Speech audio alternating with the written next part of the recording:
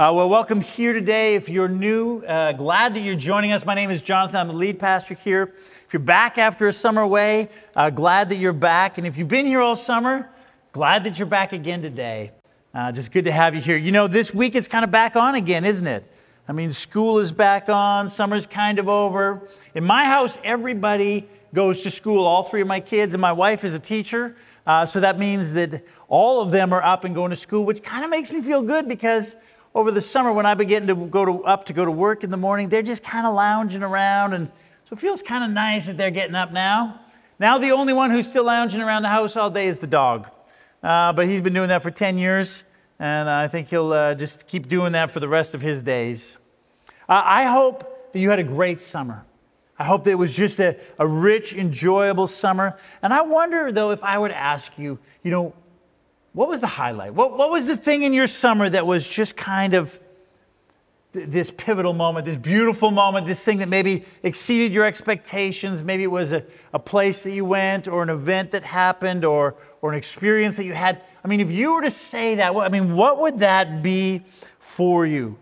Now, some of you don't need to tell me because you posted about it. I saw, in gory detail, everything, even down to the food that you ate every day. I saw it all. But others of you, you're more quiet about those things. And it would be if I were to sit down and to begin to ask you some questions and about what it was, it wouldn't take you long. And you just quietly begin to explain, this is what we did, and this is how come it was so rich. And I bet you'll be definitely more quiet than some others, but it would be reflective and meaningful for you. And it'd be the kind of thing you said, this was just so rich for us this summer. For Newell and I, we had a pretty epic summer. It was amazing on a number of different ways. But when I think back about it, one of the things that was just a highlight for us was really epic is that we got to go to Malibu. Now, not Malibu, California. We're not doing those kinds of things. Rather, we went to a retreat at a place called Malibu, which is a Christian camp run by Young Life up the coast of BC. It's on the Jervis Inlet. You have to take a boat for a couple hours to get there.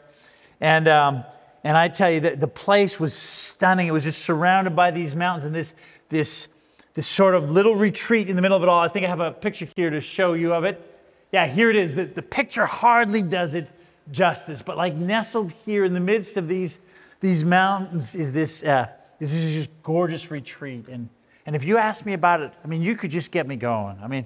I tell you all about it. There's this dining hall that is all glass on every side, and there's just mountains and water everywhere you look. And there's this swimming pool that's like right where the water flows into this other inlet, and it speeds by, and it's just so beautiful. And then there's this coffee shop that's got all this wood, and it feels cozy and warm and West Coasty. And then there's the place where the water sports are, and you can jump into the water and do these different things. And then I would tell you about this moment that I got to go water skiing on the ocean. And it was like glass. And I could still feel the water, just warm water coming up on my feet as I sailed along, and the mountains on either side. It was a magical thing, and I loved every minute about it. And it was just this amazing place. And I'll bet you had an experience like that too, or an event, or a place that you went. And if you were to talk about it, it would just begin to sort of spill out of you. You'd be like, well, then we did this, and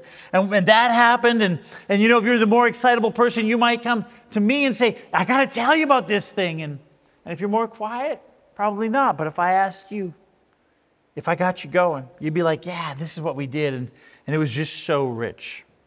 This fall, we're going to talk about we're going to look at the opening chapters of the Gospel of John. And the opening chapters of the Gospel of John are kind of like that.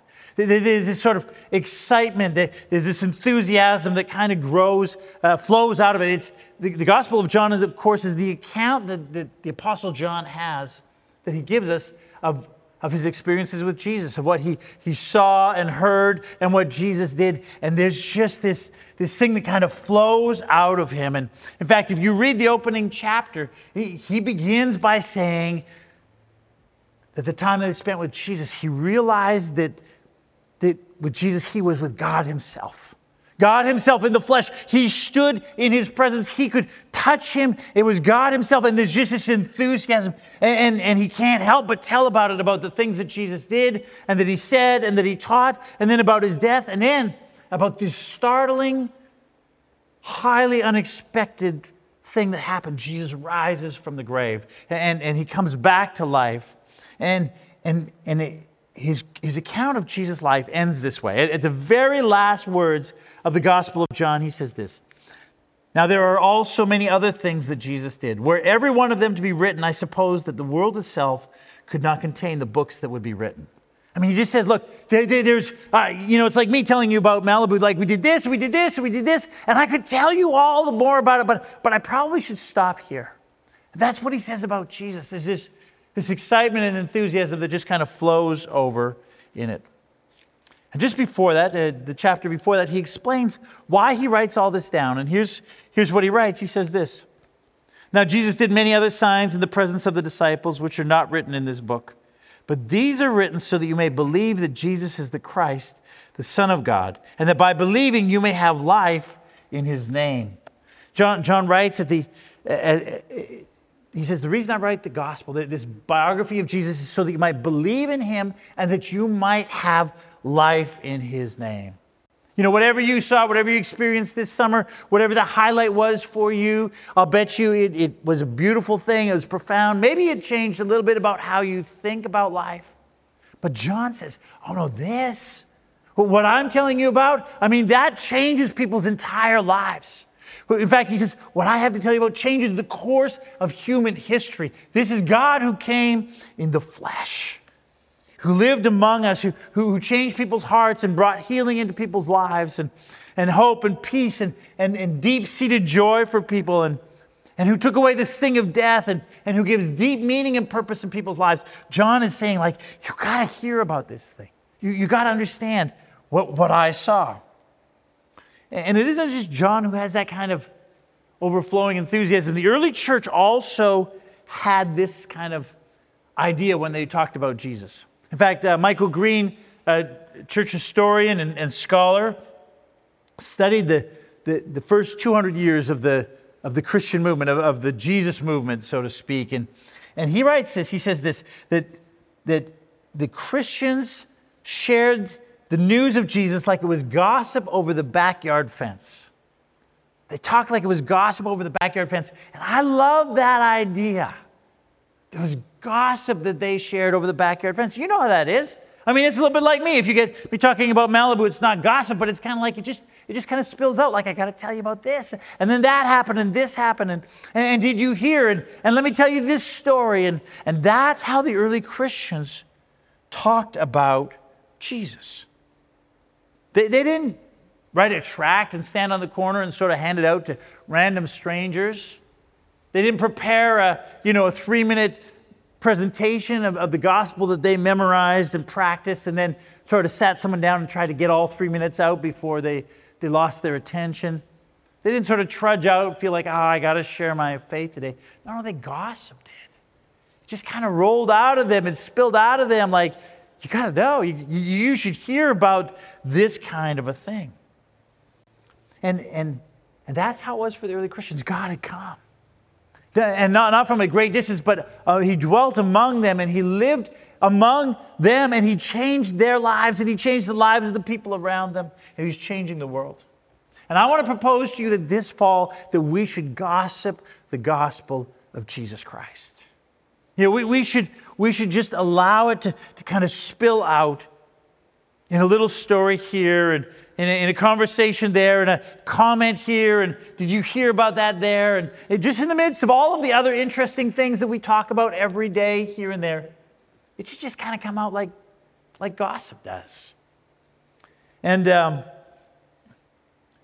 thing, though, about that is that, when we get talking publicly about faith in our world these days, that can feel a little daunting, can't it? Right? I mean, there's this sense that, faith isn't an easy thing to talk about. People don't necessarily appreciate that so much.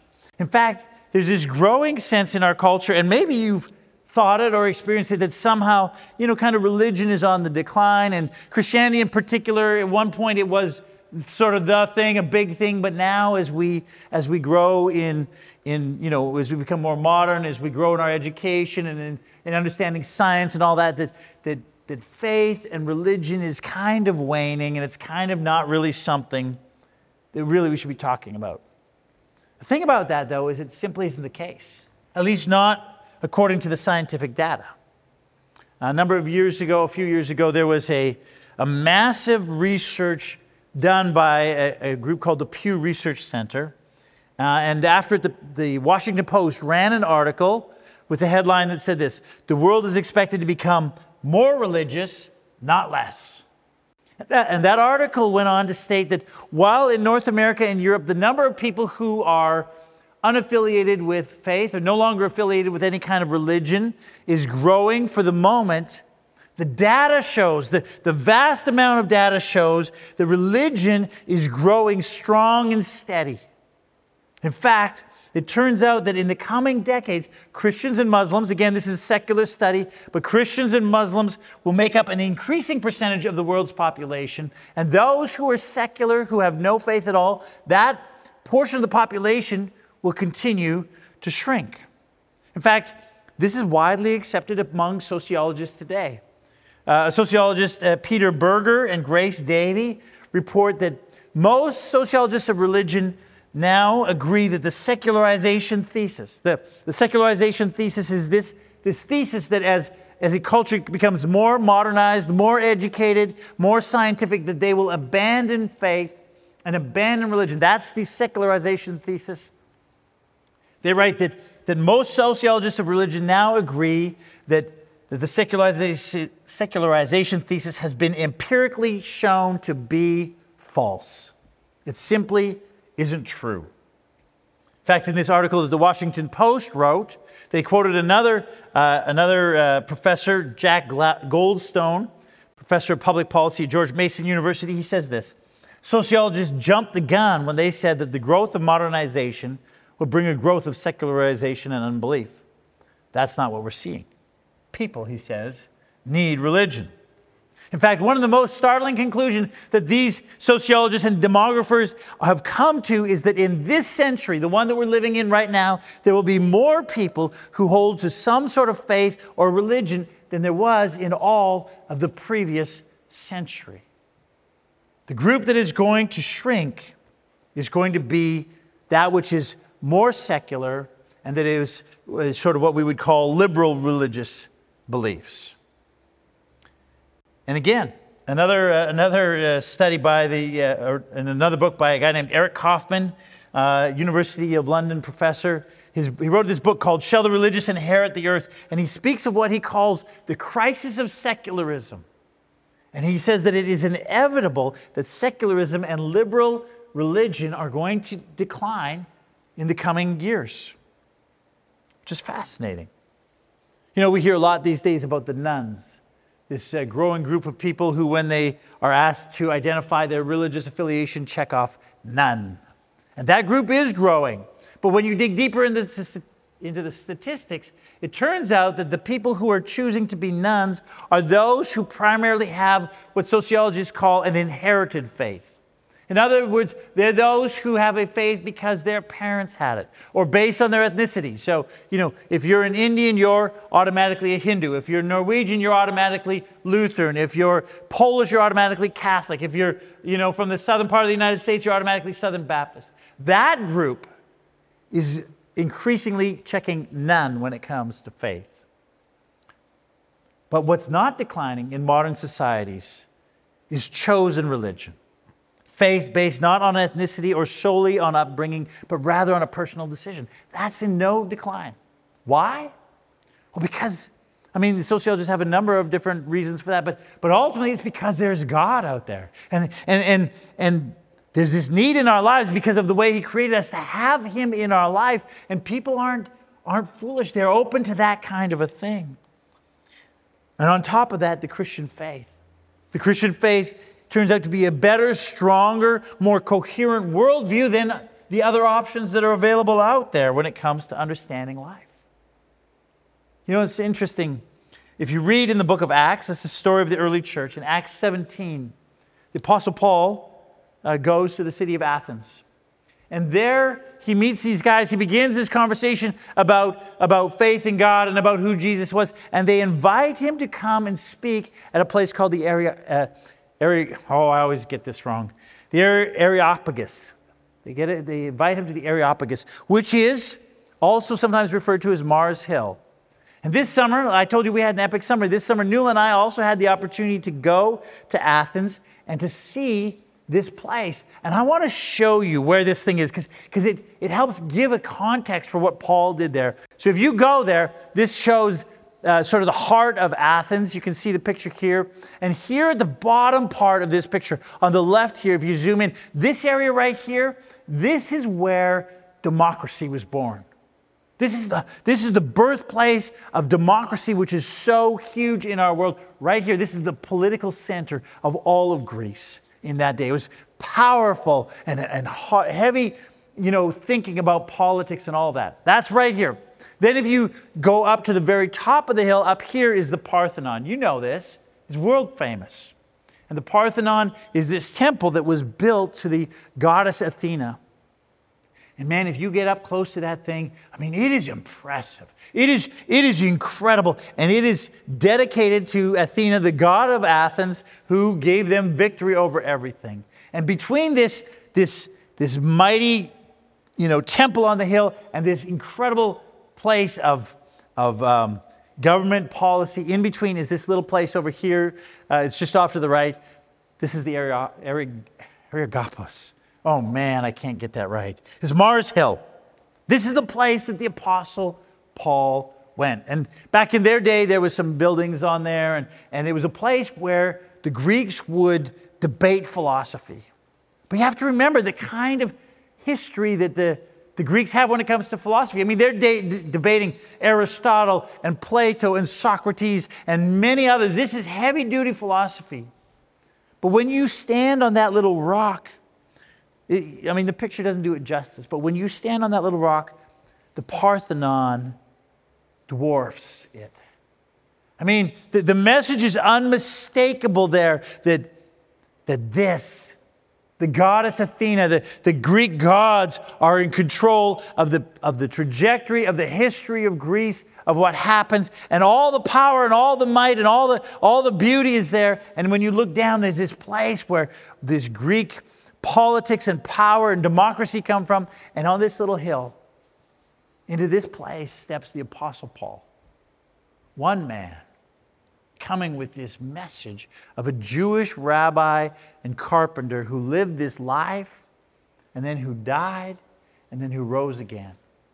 And if you read the account in Acts 17, he stands on that little hill in the midst of these immense sort of symbols of power, and he simply shares the message of the gospel of Jesus Christ. Not with guns blazing, but neither with fear or trepidation. He just lays it out.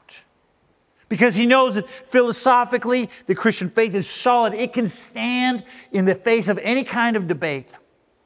But also because he knows that it is simply true. That Jesus lived and died and that he rose again. And he presents it. And then he steps back and they have this big debate. And some people say, that's foolishness, we don't believe it. But others believed. Put their trust in Christ. The fascinating thing is if you travel through Greece today, you can still see temples to Athena and the other Greek gods, but they're all in ruins. They're all simply tourist attractions. But in every village, and in every town, and in every city and neighborhood, dotted throughout Greece, are hundreds and thousands of churches where people have gathered for thousands of years to worship Jesus, to come before him. You see, you, me, we together, we should gossip the gospel of Jesus Christ. Because even though in our world there's this sort of pushback against it, the fact of the matter is the faith that we have, the worldview that it brings us, the fact of Jesus' life and death and resurrection can withstand any of the pressures of the world around us today, any of the questions that are out there. In fact, even at the highest philosophical levels these days, those who are far from what would you consider Christians, are acknowledging the power and the beauty of Christianity. Ezra Klein, who wrote an op-ed in the New York Times, who would not even come close to identifying himself as a Christian, who is a liberal humanist of the highest degree. He writes about the strange but beautiful attractiveness of Christianity and the fact that it cannot be ignored because of what it is and what it says and what it teaches. You see, no matter who they are, no matter where they are, our faith and what Jesus has done is the kind of thing that can withstand and should be shared in this world. Which means that we need to go out in the marketplace. We need to go out and to share, to gossip the good news of Jesus with us wherever we find ourselves. That's important to do because you see, among the religious crowd, among those who, follow God, there's a tendency sometimes to withdraw from that kind of a setting, to say it's too dangerous, it's too hostile. We don't want to be there, or worse yet, to become disdainful of it, to look down and to say, you know what, we're better than that. That place is corrupt. It's not worthy of us kind of going there. There's a danger for that to happen among the religious crowd. In fact, there's this fascinating sort of two accounts in Mark's gospel about this. One that gives us account of how the religious people see the marketplace, and the other about how Jesus sees the marketplace. And let me read them for you because it's fascinating to compare. The first is the religious crowd. Here's what Mark writes. The Pharisees, that's the super religious crowd, and some of the teachers of the law who had come from Jerusalem gathered around Jesus and saw some of his disciples eating food with hands that were defiled, that is, unwashed. And then he has this parenthesis. He explains. He says, the Pharisees and all the Jews do not eat unless they give their hands a ceremonial washing, holding to the tradition of the elders. When they come from the marketplace, they do not eat unless they wash. See, here's what Mark notes. He says, when the Pharisees, when the super religious people, when they go to the marketplace, when they come back, they won't have any food unless they wash their hands. But that's not about hygiene at all. Rather, it's a ceremonial thing. It's their way of saying, we've been out in the marketplace among the corrupt and the dirty and the messy and those who aren't religious. And before we kind of sit down together and enjoy a meal among our safe, kind of religious, controlled crowd, we're going to wash our hands of all of that stuff. And it's possible for the religious crowd to take on that thing, that out there in the marketplace, we kind of wash our hands when we come in to church, and because, that's all that stuff out there. We just stick with us. But compare that to literally the words that Mark records just before this in the Gospel of Mark. Jesus and his disciples have been across the Sea of Galilee, and now this is what he writes. He says, and when they crossed over, they landed at Gennesaret and anchored there. As soon as they got out of the boat, people recognized Jesus. They ran throughout the whole region and carried the sick on mats to wherever they heard he was. And wherever he went, into villages, towns, or countryside, they placed the sick in the marketplace. And they begged him to let them touch even the edge of his cloak. And to all who touched it were healed. Isn't that fascinating? When Jesus arrives, the word goes out and people run and they get the sick and the needy and those who are hurting, and they place them in the marketplace. And as Jesus passes through the marketplace, as he walks and interacts with people, they literally, if they're on the ground and can't get up, they reach out and touch his robe and they are healed. It's like wherever Jesus goes, wherever he goes, there are the sick and the needy and the hurting, and he brings healing and wholeness and health into their lives. It's like as he walks through the marketplace, there's healing in his wings. Totally different way of approaching the world around him. Nothing about washing hands and staying away, but rather about engaging and being part of the world around him. And now that Jesus isn't here in bodily form, we have become the body of Jesus. We are his hands and his feet. We're the ones now who are to engage the marketplace of the world around us and to bring the healing of Jesus with us wherever we go. Jesus said this. He says, you're the light of the world. A city set on a hill, a church on a ridge cannot be hidden. Nor do people light a lamp and put it under a basket, but on a stand, and it gives light to all in the room. In the same way, let your light shine before others so that they may see your good works and give glory to your Father who is in heaven. That's what we're about. That's what we're called to. That's what we're doing as a church. I mean, we've been doing it, but this fall we're going to continue to do it. This fall we're going to dedicate one weekend to serving the needs of the refugees in our local area. There are, flooding into this part of our world, all kinds of refugees from the war in Ukraine. And many of them have left everything because of the war there. And they've come, some of them fairly large families, and they have nothing when they come. They have nothing to set up a house. And so in early October, we're going to have a weekend where we're going to ask for people to donate all the things that you need to furnish a house. Tables and chairs and couches and beds and dressers and I mean all of those kinds of things, and cutlery and toys for children and bedding. I mean, whatever it is that God in His abundance has given us that we have extra of, we want to collect that and give it to these families because of what Jesus is doing. And so some of you are actually, you're nudging, you're like, I think I just heard God tell me that we need to get a new couch so we can serve the refugees. Maybe He did. But I just want to say, just hold on a little bit. We're going to give you some more information. We want to serve them. But then also, on that same weekend, we're going to, again, invite you to give towards another refugee family that we are sponsoring from the Syrian war. And it's a little further back, but we're just as committed to those folks as well who have been stuck because of being refugees, and to supporting them so they can come to Canada. And then later in the new year, we want to launch a tutoring program in our church for underprivileged children in our city who are struggling in learning, in literacy. And we're working together with David Innes and Vancouver Urban Ministries to set this up as a way to serve the needs in our community, so that kids who are coming from underprivileged families that can't afford a private tutor could come to the church and to be tutored by someone that would help them learn better how to read and to do well, so they can thrive in their education, so they can grow and be successful in all that is before them. And our hope is that this opens up all kinds of opportunities for us as a church to continue to love and serve the people in our community as we do this for these families. And if you have an interest in that kind of thing, I want to encourage you, just keep your ear to the ground. We're going to have an information meeting in October, early October. And maybe you're saying, yeah, I'd love to, or I'd at least be open to mentoring one or two, to tutoring one or two children to help them learn how to read, or to do some administration, or to contribute to some of the costs of that kind of a thing so we can serve our community. If that's you, keep your ear open. We want to invite you to join us in that. And of course, we carry on in serving with a hub and serving the homeless in our community, which we've done last year. We're going to carry on this year.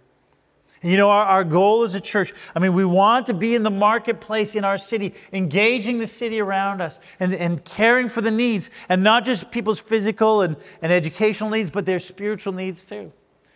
This fall, again, 6 weeks from now, once the craziness of sort of September is over, 6 weeks from now, we're going to offer a course that runs for 6 weeks called Starting Point. And this is a class, a course that we're going to have here on Sunday mornings, 9 a.m. till 10:15, just before church starts, for people who want to explore faith, who want to ask questions about what does it mean to know God, who is God, what is Christianity all about. And it's like Paul did at the at Mars Hill, right? We want this opportunity for them to be able to ask questions and to debate, and then to determine for themselves, what is it that this teaches, and am I going to follow after Jesus?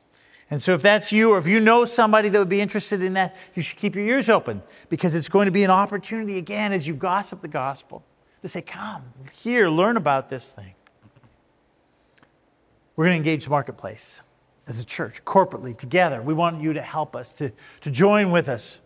But the call isn't just for us together to do it, but also an invitation for you to do that in your own world. God has given you all kinds of personal relationships and a relational currency with all kinds of people that are unique to you. And the invitation is for you to also just gossip the gospel in your conversations with people. So often we have this mindset that says, you've got to do it all. You've got to introduce someone to Jesus and then explain what the gospel is all about and then answer every one of their theological questions and then ask deep probing questions and then lead them in a prayer to know Jesus. It's all on you. But that's almost never the case. At least usually it's not the case. Usually the call on you is just to do your part. I love this email that I received from one of the guys in our community group. I asked him, I said, who was the primary influence in your life when it came to following Jesus? And he wrote me back this email. It was so good. I asked him if I could share it with you, and he said I could. Here's what he writes. He says this. Hi, Jonathan. This is a very difficult question to answer. There are a number of people in a web of God's design who were used very significantly in this process. My grade 11 high school chemistry teacher spoke about his Christian faith and how science and faith are not in conflict with each other. Christian friends of the family invited me to Green Bay Bible Camp, where I came to know Jesus. Another influential person was a camper at the Green Bay camp who came to my rescue and helped me move out of a toxic group of teens in my original cabin into a cabin of strong believers who loved the Lord. John Updegrove in my new cabin, who talked to me and listened to me throughout the time at camp to lead me towards salvation. And finally at the camp, a pastor who spoke to the group and made an invitation to receive Jesus, to which I responded. There were others who also played a role. My grandmother, whose faith wasn't strong but was real. My mother, who wasn't a Christian but who tricked me into going to the Christian camp. Many who prayed for me along the way, and others who I have no idea about. Of course, the Holy Spirit, who prompted and convicted me a number of times before then and showed me God's incredible creation, and Jesus, who interceded for me and graciously allowed for my prayers to be answered, even though I really didn't know him yet.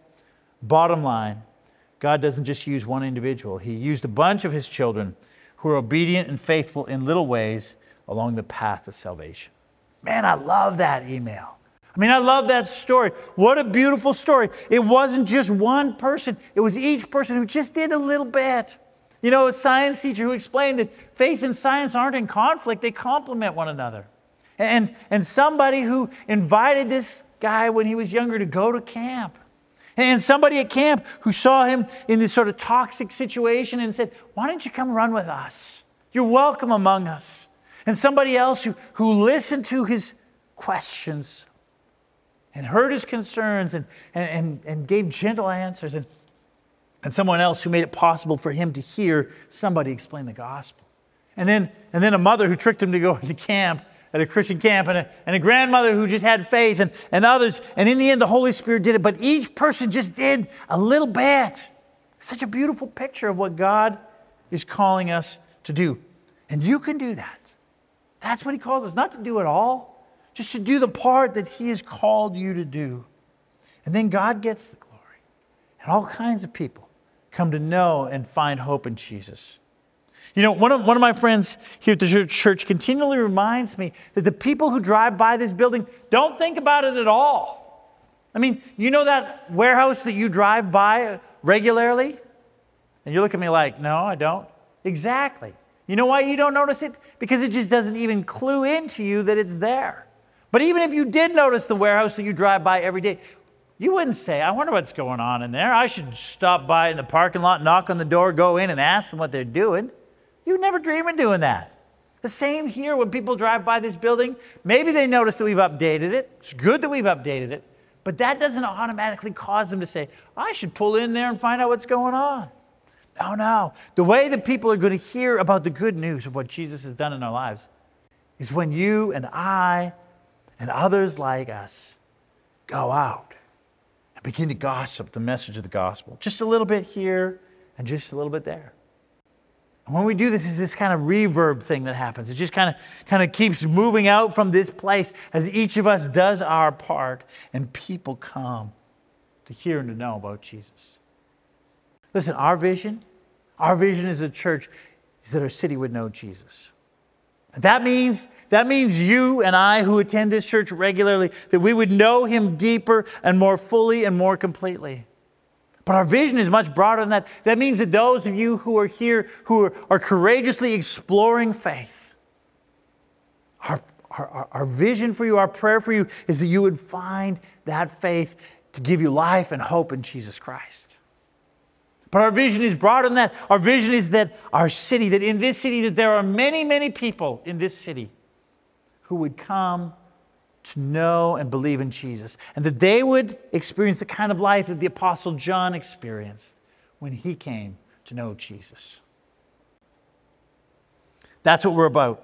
That's what we're doing. That's where we're going again this fall. But it's about us doing it together, about all of us and every one of us involved in this process. Each person doing their part, that person doing his part, and her doing her part, and this person doing theirs, and that person doing theirs. But you have to do your part, just a bit part, just a little part, but you have to do your part because it's vital to what God is calling us to do.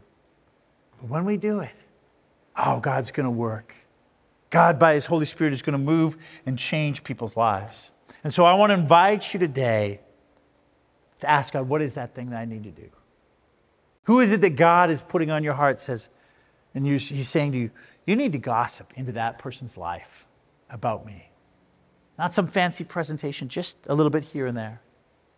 And for some of you, God is saying, you need to get involved around here. You need to step up. You don't have to do the whole thing. You just need to do your part, the gifting that God has given you in the ministries that we have in our children's ministry, in this ministry that we're starting for tutoring, in serving the homeless, in serving, whatever it is, and say, okay, God, I hear you. I'm going to do it and commit to do it. Because we have this vision and God's going to work it as we're faithful to what He calls us to. Would you bow your heads with me? Let's pray. Well, God, we thank you. We thank you for Jesus. We thank you that He gives us life. God, that He gives us meaning and purpose and depth and a way of seeing and understanding the world that is rich and deep and just as solid, more solid than any of the other worldviews out there. And God, we thank you that you've called us to know you through Jesus. And our prayer this day, as we launch into this fall again, as we step into this new season, Lord, is that we would be faithful to do what you call us to. Just the little part that you've called for us to do. God, that we would gossip the gospel. That there'd be this enthusiasm that would flow out of our lives. That this excitement that says, you wouldn't believe what God is doing.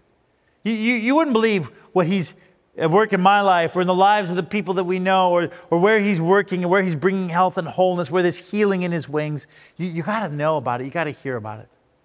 And Lord, that as we do that, there would just be this reverb in our community that people would say, I hear it. I hear it. There's something going on. I want to know. And God, that many, many people would come to know Jesus because of it. And so God, this day we give ourselves to you. We thank you for what you're doing, and we can commit to follow you. We pray it in Jesus' name. Amen. Amen.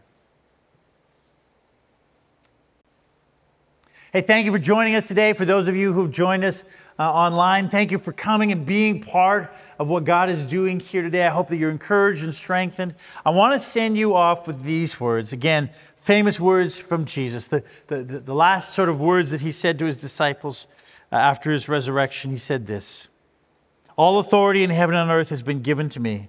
Go therefore and make disciples of all nations, baptizing them in the name of the Father and of the Son and of the Holy Spirit, and teaching them to observe all that I have commanded you.